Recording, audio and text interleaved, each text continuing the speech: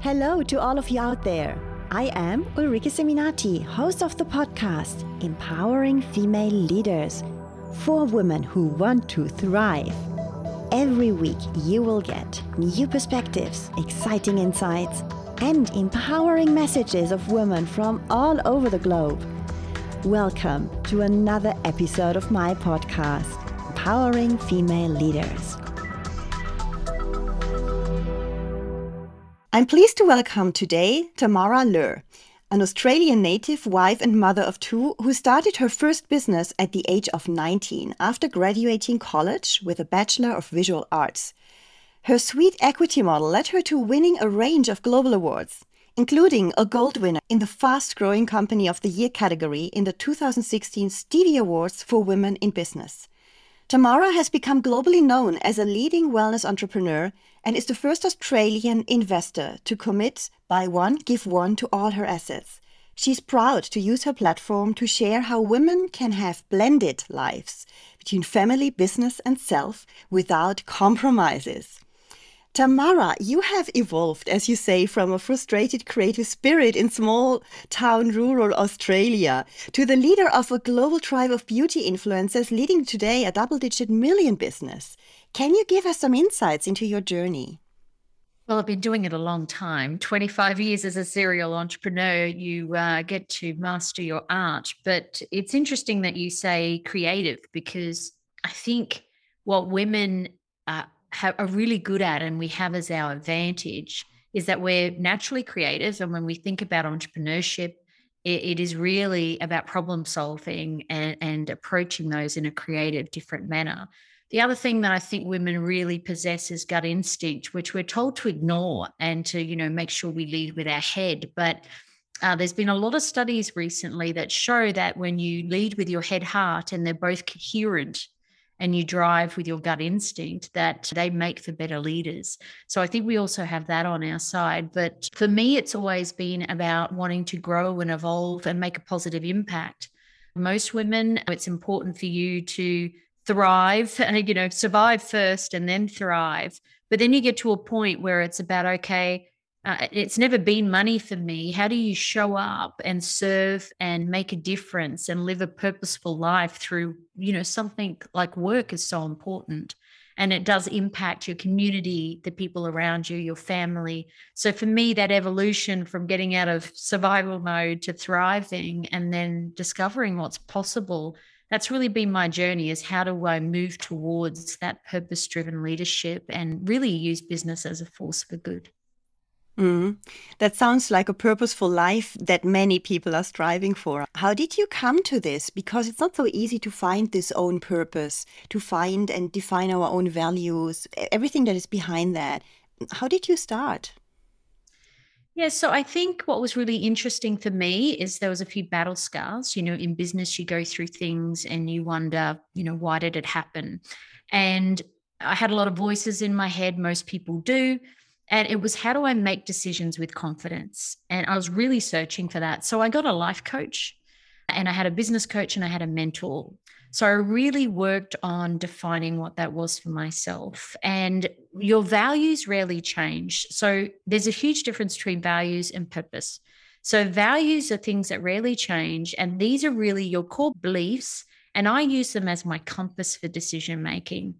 You usually have about 5, and there's an exercise to go through it. And I've put that in my book as well, around how do you define your values. So for me, it's creativity, the first thing you mentioned. Doing the opposite. I usually go in and like to disrupt or innovate and do things a little bit differently than what it's been done for the last 50 years.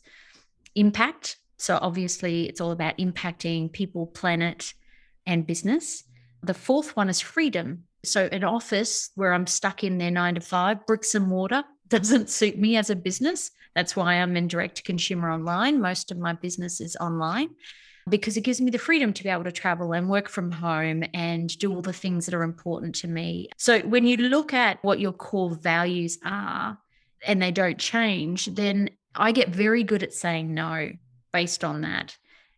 And opportunities come and go. And when you lead with abundance and you're out there actively, not just manifesting, but actively out there pursuing your dreams, lots of opportunities come. And at that point, you could say yes to all of them because they're all great opportunities, but it's what you say no to that's more important. And how I do that is I just go through my values and I go, can I make impact through this business? Are my values aligned with this person? So I find out what their values are as a core person first, because otherwise it's going to implode as a business partnership. Does this give me freedom, or am I going to be stuck in this business for the next 10 years and not being able to get that flexibility that I need and I want? So I ordered it, and if just one of them is out, it's a no from me. And I got very good at picking Picassos, as they say. So values are very important, not only in business, but also outside of that. You'll probably go back, once you do the values exercise, if you look back at all the struggles that you've had, and I wouldn't call them mistakes because there's no such thing as mistakes. There's only lessons. And, it's a mistake if you let that thing reoccur and you don't learn your lesson. But when I look back at all my struggles and I evaluate them quickly against my values, one of them was out, one or two of them was out. And then I go, well, no wonder it imploded, or no wonder that relationship didn't work, or no wonder that friendship fell apart, or we went our separate ways because there wasn't an alignment on values. That makes me really think about my values, because I always speak about values, but I realize that I don't apply them to my own life as clearly as you do. I know them, but this very active application of it, like using it like a checklist, you really check, is that the right thing to do? And only if it fits to all 5 or 4 values, that makes a true difference in life. It's like a compass. So it's a compass to your purpose. So you can't go, sorry to butt in, I just forgot to tell you about the purpose piece. So the purpose piece, it's your reason for existing, the problem that you solve that makes a positive impact. So as a personal purpose, that is, you're born with a seed of potentiality. Every single person is. So a lot of people, unfortunately, don't figure out their purpose. So when you get up every day and know that you're living into your purpose, whatever that may be, and it's quite easy to define once you have your values and you understand why you were put on this planet. Everyone's been put here for a reason. So once you figure that out, I see my values as my compass to getting to my purpose quicker and living, a life of purpose, which is really just showing up in ease, courage, and grace in everything that we do, and leading with abundance and serving others and giving more than you take. So to me, that's my purpose-driven underlying principles. And then obviously mine is to bridge the gap of female entrepreneurship and to create business as a force for good to address the world's problems, because I feel governments and NGOs, all those sorts of things, can't do this alone. Business needs to step up and take a more active lead in that. So that's my purpose. I think by giving this example, people can better understand what a purpose can be, because that's often very fluffy to many people. They don't really know, what does that mean? Is it a description of my future role? No, it isn't. It goes much deeper, and it is something that is reflected in all areas of your life. I would like to go into one of your values, which is probably the most surprising one, which is do the opposite. And I have seen in your biography that this is something that was leading your way really a lot in your life and is pretty specific to your way of thinking, as far as I understand. Can you tell us more about it? Yeah, well, I think, when people say to me, this is the way it's always been done, I'm always been, even since a little kid, but why? Why do we have to do it that way? For me, a lot of things don't serve us as women, as mothers, as members of the community. So if something's innately flawed or doesn't work anymore or has become obsolete or just damn right old-fashioned, then I go, well, why don't we do things differently? So I'm kind of that one. I'm known as the visionary. My business partner is the integrator. So I'm always thinking about, what is the bigger vision here and how can we change this and put it in a direction that's really positive?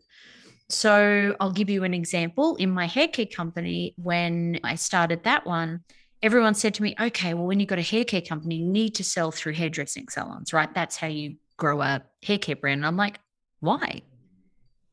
And they were like, well, how else are you going to sell it? And I went, well, in all fairness, when you go to a hairdresser, it's all about chemicals, which I'm very anti-chemicals.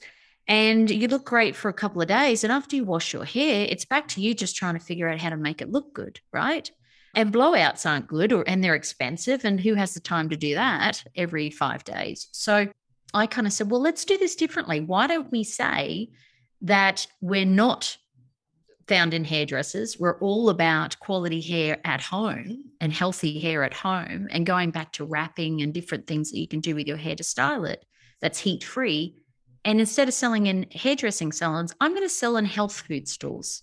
And everyone thought I was mad. But that's ended up a way bigger channel. And it also gave me the freedom, because when you have to sell into hairdressers, you need sales teams, you need to visit them regularly. Whereas with health food stores, there's more of them. There's more foot traffic. I didn't need sales reps. I only needed a distributor. So it ticked my freedom box as well. I'm always like, but why are we doing it this way? Because we've always done it that way. That's not an answer. Yeah, it's about thinking out of the box and doing things that are totally unexpected. But this comes to something that many women struggle with, which is going against expectations, against what they think is normal, what they should do, how they have learned to do things, and just following what is expected from them. Were you always like that for you it was easy to just do something different? Or did you have to learn that? Look, I think social sliming definitely has a huge part of it. There's expectations from society around what we should do. And I will also say that women aren't very kind to other women either. There's a lot of that. But I did play the first 10 years of my entrepreneurial career trying to be that corporate. So even though I was a creative, I would suppress that and try and be one of them. What I realized now that I'm older is that that was my superpower. Why was I suppressing it? Yes, that might have made me a little louder in the room, and I didn't have an MBA, but why is that a bad thing? And being told things like don't mix business and pleasure. Like, don't mix the two. Being a CEO is a lonely game. I would show up with my team and share everything with them. If I was having a vulnerable moment, I would tell them that. If I didn't have an answer, I would tell them that. And they were all seen as weaknesses. And it wasn't until I started to get some really good traction, and it was a mentor who said to me, you do realize that all this stuff that you're keeping a secret inside your business, which is why I became an entrepreneur, because I didn't want to do all that corporate stuff. I wanted to create business and create a life for myself that didn't have those rules applied. So I went, well, the obvious thing is to start a business then, and then I can do it my way in my little space. But it was when a mentor came in and said to me, actually, the fact that you're blending everything, that you have meetings at home, you let people work flexible hours. This is all 10, 15 years ago before COVID. People could work remote. We were very much vulnerable. We would have bucket lists, and everyone would know each other's bucket lists, and everyone would have soul fillers, and we'd be talking about the things that we loved. We knew everyone's families. The kids would be in the office on the school holidays. Family first was always our thing. He said, this is why you have big businesses, because you do not get to over $10 million in revenue on your own. You can get to 1 million on your own, and it's a bit of hard work, but to get to 10 million, it takes a team, and it takes a team that are committed like that business is their own. And you've been able to create that. So instead of keeping that like a little secret, why don't you go and share that formula with people? Because that's what people are wanting. That's really what employees and team members have been looking for all along. There are so many great business ideas out there. And you know what's the most important thing? Execution and timing. Timing is 50% of everything. And sometimes timing, it's a great business, but it might not be the right time. Imagine if Uber had to come out 15 years ago, as opposed to when it did. There's a lot of businesses that have thrived during COVID because their timing was now. There's a lot that suffered, might have started in hospitality or something like that. Their timing wasn't right. So timing is really important. And you know what I find is that it's really easy to have an idea. The hardest bit is the execution. That's usually where people give up. Yeah, that's right, because you need to be consistent, you need to be persistent, and sometimes that's really difficult, especially if you're working alone. And many female entrepreneurs just start off all alone, and that's very hard. Startup sucks. It really does. 99 things out of 100 you do are going to be wrong. But if you are aware of that and you believe in it enough, and you're not just doing it for money, because you'll give up at 50, 60 if you're just doing it for money, because you go, this isn't worth it. I'm never going to get rich doing this. But if you're doing this because you genuinely want to solve a problem and you care about it deeply and you want to make a difference, that will get you to 100. And then when you find that one thing, that's when you go, I know how to do this now. You've built it, you've optimized it, then you start to scale it. So, when you see those hockey sticks in most businesses, that's them going 1, 2, 3, 4, all the way to 99. And then they find that one thing and then they go, excellent, and off they go. But most people give up before that. Mm. And I think most people give up exactly at the moment where they could start going up. Yeah, you see that little thing where someone's digging and then there's like they're this far away. Yeah, exactly. In the very last moment before, it happened. Yeah. But another one of my favorite sayings is fail quickly. If you can see it's not working, when you start a business, all my businesses don't look anything remotely like what they were when they first started. We go out there and we think that that's what people want. But the most dangerous thing is for you to spend 2 years building it and then run out of time and money and only spend 10 months testing it. I say to people, I don't even care if you don't have a website. Get a landing page up. Get a minimum viable product up and go out there and start selling it and get customer feedback and see what works. And you're going to have to change your business and morph to suit the market and find out what they want. And then once you've done that, you've had 2 years of testing instead of 2 years of build mode. Then you really have a business, because then you can scale it. You've got to try those 99 things. But unfortunately, a lot of people get so hung up on what their business needs to look like. I'm very quick at failing. I'll go, I have a great idea. And then if it doesn't work, I'm like, well, that sucked. Let's go to the next one. Like, I fail very quickly and go, all right, on to the next idea and on to the next idea. So it's your ability to be able to do that. And entrepreneurship isn't that sexy when you think about how much you fail. You actually lose more win, to be honest. Yeah, exactly. And you need the courage to fail as well, to give it all these tries, because without these, you called it struggles before, without these struggles, you cannot move on, you cannot grow, you cannot evolve, and you will never get to this famous product where you see, wow, this is really working. They really want that. Exactly. You've got all those lessons. And that's the thing, when people come to me and they go, oh, I'm such a failure. I've had 2 failed business attempts. And I'm like, how's that failure? Did you learn lessons? And they're like, absolutely. I would never do this again. I'd never do that again. And I'm like, so you've got a pretty cool toolkit of entrepreneur lessons. So now we're just going to take this toolkit to this next job site and we're going to try again.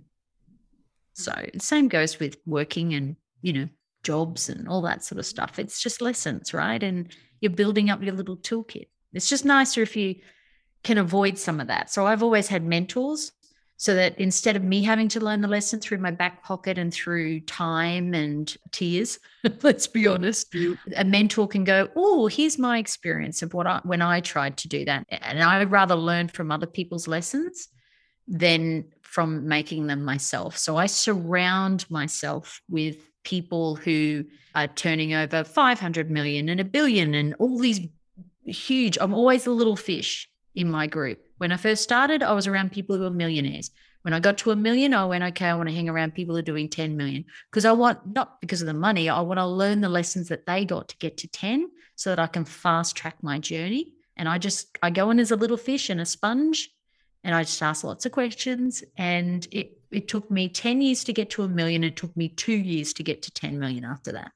It's always the beginning, which is much more difficult. Once you get over a certain threshold, I guess it's running much smoother. Another question to exactly this. If you want to have a mentor who is the bigger fish than we are, how do we approach these people? Because it's obviously intimidating and you wonder, why should they spend time with me? How did you approach these people? Well, don't forget that you are within 5% of the people you spend 95% of your time with. So surround yourself with people that you want to be like. And I'm not saying just money-wise, values-wise, role model-wise, whoever that is. So you don't necessarily have to go and say, oh, mentor me, but find people that inspire you. And I used to absorb everything. One of the people that I respect the most is Paul Polman, who's the ex-CEO of Unilever. I've only met him a couple of times. He's certainly never mentored me, but I tell you what, I've seen every podcast, read every article. I've read his book about 3 times. So you can still absorb material and be inspired by people that might be at arm's length, but start hanging out and then look for opportunities where you can ask. If you don't ask, you don't get, as far as I'm concerned. So, but unfortunately for women, there's a real scarcity of 8-figure mentors, which is why I took on the mentor role in YPO, Young Presidents Organization, that I'm part of, because I feel very passionate about the fact that they keep saying to me, we've only got 10% of women as members because you have to turn over 20 million before you're 40.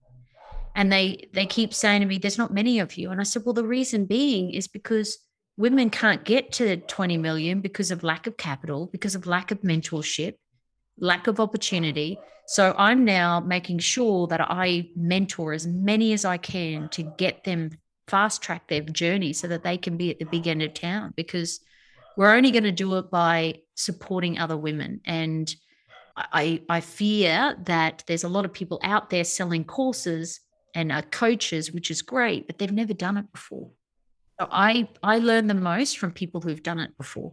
And that's a mentor as far as I'm concerned. So surround yourself with those people, get into the groups of those people, ask as many people as you can to mentor you, define your values, define what role models inspire you, and start a hit list. You know what? Ask 100 people. One might say yes. What do you have to lose? You're doing it. 99. It's the 99 and 1 rule again, right? I'm always the Aussie who's willing to go up and say, okay, so I know thousands of people here today have asked you to mentor them. So let me just put my hat in the ring there and tell you why. Yeah, I would love it. When you are mentoring women in this organization, which is, I think, a really great insight into what are the current problems, issues, struggles, what are the most common pitfalls that you see that women struggle with? So there's 3 main things. Obviously, the access to capital, the confidence to take the leap. They really need to feel like they have all their ducks in a row, whereas men will just go, I'm just going to go for it. So that confidence level, and then the strategy, definitely the foundations for how to get there. So the education on entrepreneurship, which is why if you're interested in a great book, Gino Wickman is a good friend of mine, and he wrote Leap Entrepreneur. And that's a great book for how to take the leap into entrepreneurship. But I feel that those 3 things, now we can't do a lot about the capital thing.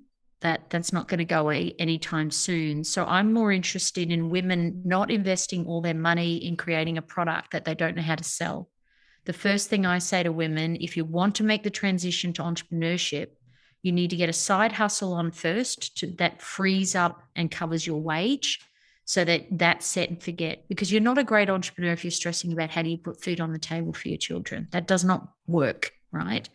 So the first thing is, how do you get a side hustle going that can cover your, what I call the BAMs, the bare ass minimums, so that you can then learn the art of entrepreneurship. And going out and selling other people's businesses, or not putting $100,000 into stock, hoping that you'll sell it. Create a community first, create customers first and talk to them, and then you can sell into that community. So I feel women get it, everyone, not just women, startups, they get it around the wrong way. They go and spend all this time, money, and effort developing the product, and then they don't have any customers. So why don't you go out there and create that online, start speaking about that problem, become an expert in that area. You know, you can go out and talk about hair care problems or skin problems or whatever you're passionate about, and start a Facebook group and start leaning into that community and finding out what they want. So by the time you launch your product, it's sold out. And you can go, hey, take them on the journey. Hey, I'm starting out with, starting my own skincare. Tell me, what is it that you're looking for? Are these things important to you? What sort of price range? Get the feedback from them and take them on that journey, and then launch that product, rather than, a lot of them will pay up front. Women are very generous. 60% of the money in crowdfunding goes from women investing in crowdfunding. So 60% of women get that money. So that tells me that women are really wanting to support other women in business. These are some very concrete tips, actually, on how to do things in the right order, in an order that makes sense and that finally fits the needs of your future customers. Because as you said before, it's something that needs to stay flexible. You might have an idea and you're persuaded that this is the thing that they need, but then when you ask, you realize it's maybe close to it or in the same area, but it's not exactly that thing. And that's why they won't buy it at the end. So it's about staying flexible. Yeah. Yeah, and don't I love your friends and family, but don't take them as a vote. Like it's complete strangers who will tell you the truth, which is great. Now we're coming to the end. Time flies as always. If there's one last tip that you would have to give to a woman who just wants to live a life that is more purposeful and more aligned with her values, what would you say?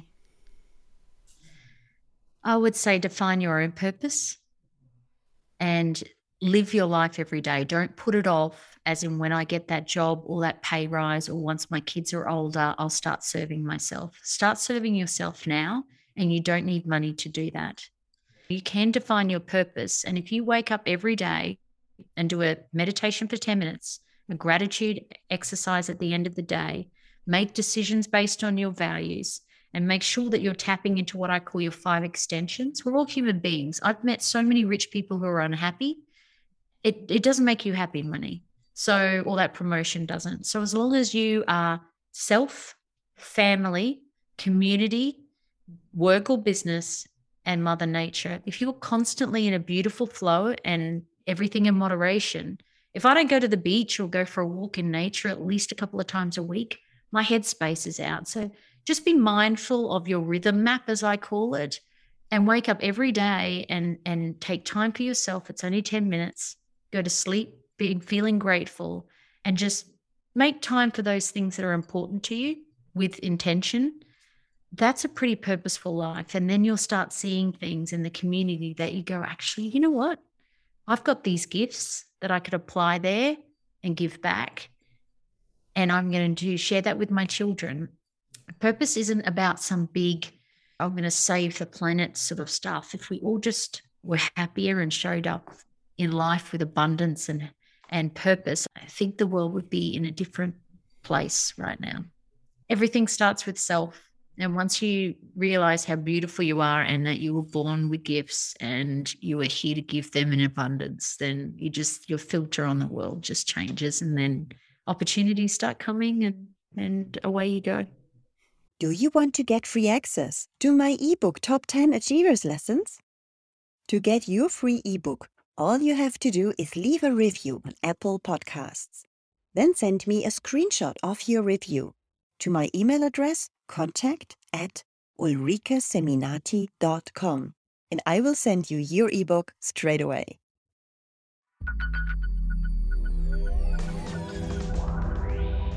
This was another episode of Empowering Female Leaders. What are the questions and topics in female leadership that you are interested in? Let me know in the comments on YouTube and Instagram, or join our LinkedIn group. I'm excited to hear from you. If you enjoyed this episode, please subscribe for new talks with inspiring women from all around the globe. Thank you for listening.